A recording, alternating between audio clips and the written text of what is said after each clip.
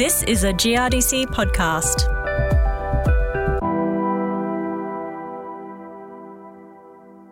Wagga Wagga and Esperance, two towns 3,000 kilometres apart. While these two regions have vastly different climatic conditions and soil types, many of the agronomic issues overlap, like soil acidity, weed control and fungicide strategies, and the role of pulses in longer-term cropping systems. So, a group of 24 growers and advisors from the Wagga region headed west to see how other growers are handling some of these key issues and learn different management strategies that they could implement on their own farms. Tom DeMattia from Delta Ag in Wagga Wagga led the tour, and he joins us now. Thanks for joining us, Tom. Thanks, Sarah. So why these two areas? Why go all the way to WA from Wagga?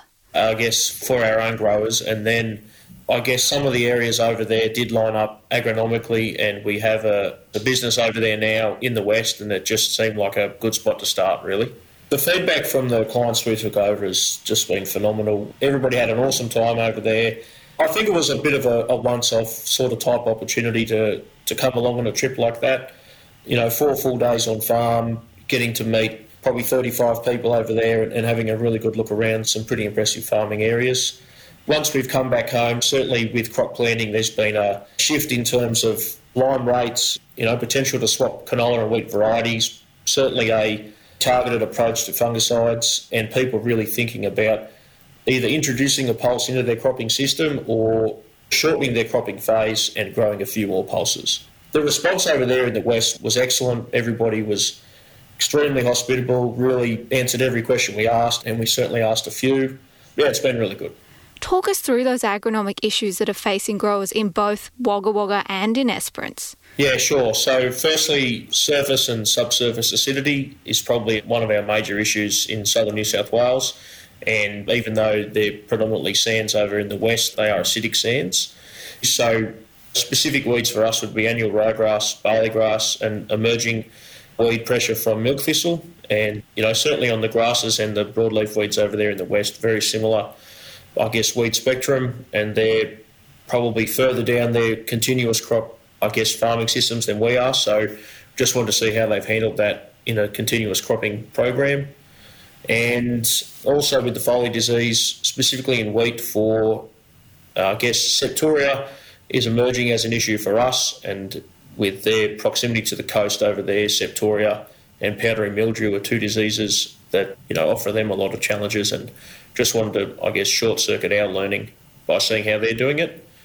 And finally, the fourth part of the trip was around the role of pulse crops, specifically in longer-term cropping systems. It's a part of our program that we struggle to find a real place for in medium and long-term cropping systems, but we feel that we need them in the system. We just haven't really yet found the way to make them profitable in the long term. Who was part of this tour? I understand it was made up of both growers and advisors. So we had 18 of our clients from Wagga, Coolamon, Lockhart and Henty, and there was 6 Delta agronomy consultants on the trip as well that we took our clients over there. We were hosted around the Esperance region by Luke Marquis down there, and he showed us around the Port of Esperance region. We went to towns like Condingup, Esperance, Gibson, Grasspatch and Scadden.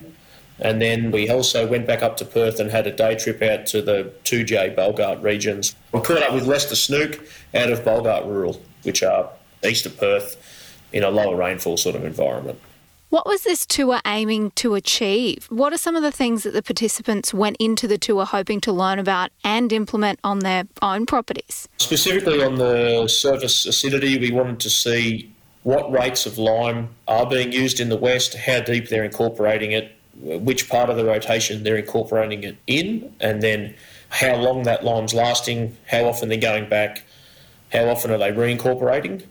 And the weed control strategies more around the areas we went to have a very tight canola wheat cropping rotation, and ways of managing that herbicide resistance. You're constantly told how bad herbicide resistance is in the west, and not wanting to end up in that position over here. In the wheat diseases, they're predominantly growing one variety of wheat, Scepter, which is rated S for powdery mildew, yet they're continuing to grow it. So we just wanted to see how they're doing that, how it works in terms of fungicide timings, rates and product choice, and then bringing that back to the east and saying how can we handle this emerging, issue of septoria, considering most of our varieties are also rated S and MS to that.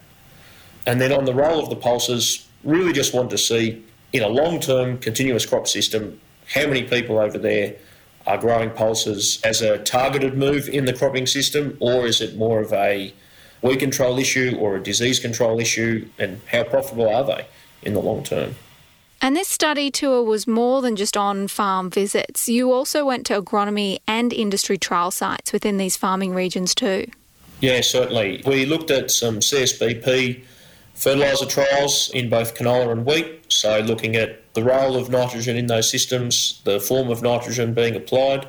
They were quite common users of liquid Flexi-N over there in the west, which we don't use a lot of over here, and then alternate nitrogen products with different polymers in the canola trials. In the wheat, it was more around timing of nitrogen application and rates. We also looked at some canola variety trials, looking at how to manage subsoil constraints, and we looked at some herbicide trials with Bayer and other herbicide trials with Adama. In terms of that in-person aspect of the tour, getting to connect directly with other growers in industry, what did the growers get out of it? I guess one of the main things we wanted to do on the trip was have a situation where our clients were talking directly to the farmers in the west, and we visited 6 individual farms over there and spent 1 or 2 hours with the growers, so it was sort of like a one-on-one situation where our clients spoke directly with WA growers. There was no sort of in-between period where any information can get lost, and there's just that instant level of respect between the growers hearing it directly from the horse's mouth, so to speak. It was almost like an open book. We had the opportunity to ask any questions we wanted of these growers, and then we actually went out and looked at their crops or looked at the situations where they'd incorporated lime or tried a different herbicide or tried a different fungicide, and you get to actually see it there side by side and say, is this a result that they're happy with, and is it something we can bring back over here and try ourselves? Something else you mentioned was the weed control strategies for ryegrass and fungicide strategies in wheat.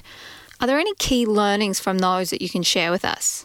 We got to see some of the newer pre-emergent products from Bayer and Adama up close over there, and as I mentioned, because of their quite tight canola wheat rotation, they really are throwing the kitchen sink, up front, which is something that we are doing over here in the east, but probably need to continue doing to maintain our numbers. It was noticeable in those paddocks we could see where they were using, newer products up front at higher rates and getting a decent result. And were there any of those moments of people saying, I want to try this on my place?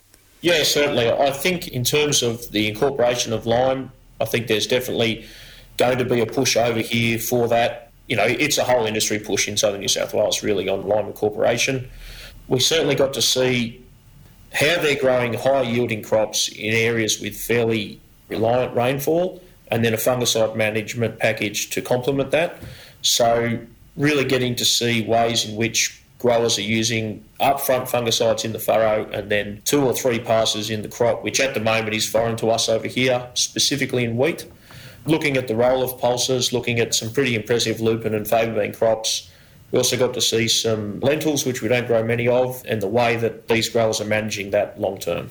While it's very important that growers have that grower-to-grower connection and that open book situation, having advisors and agronomists on the trip is also invaluable because they've got a whole book of clients and quite a lot of growers they see themselves. What are some of the things that the agronomists and advisors took away from the tour? I think across the board, it was a unique experience to have your clients with you and visit other growers on the other side of the country and say, these are things we've spoken about or read about in GRDC publications. Here it is in real life, and then let's go home and try it.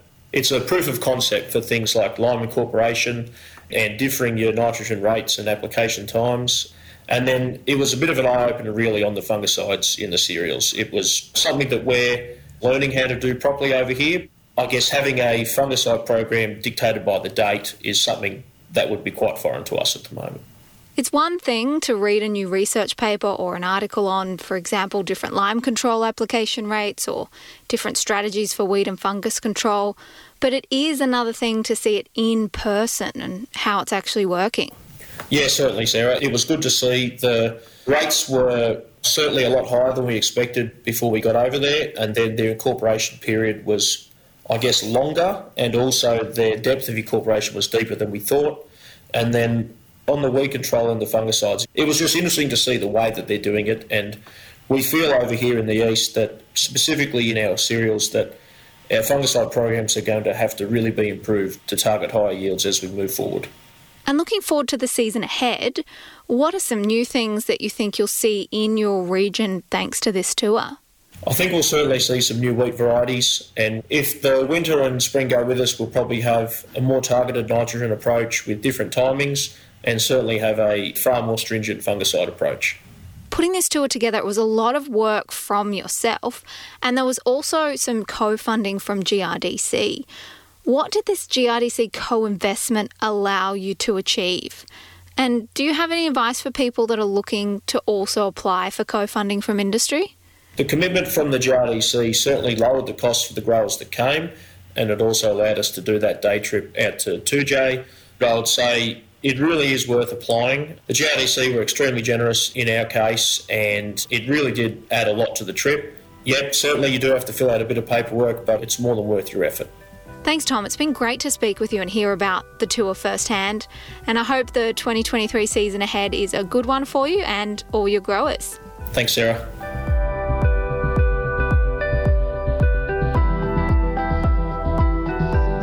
That was Tom DiMattia from Delta Ag, who led the Wagga Wagga Grower Study Tour to WA. This is a GRDC podcast. I'm Sarah Sanderson. Thanks for listening.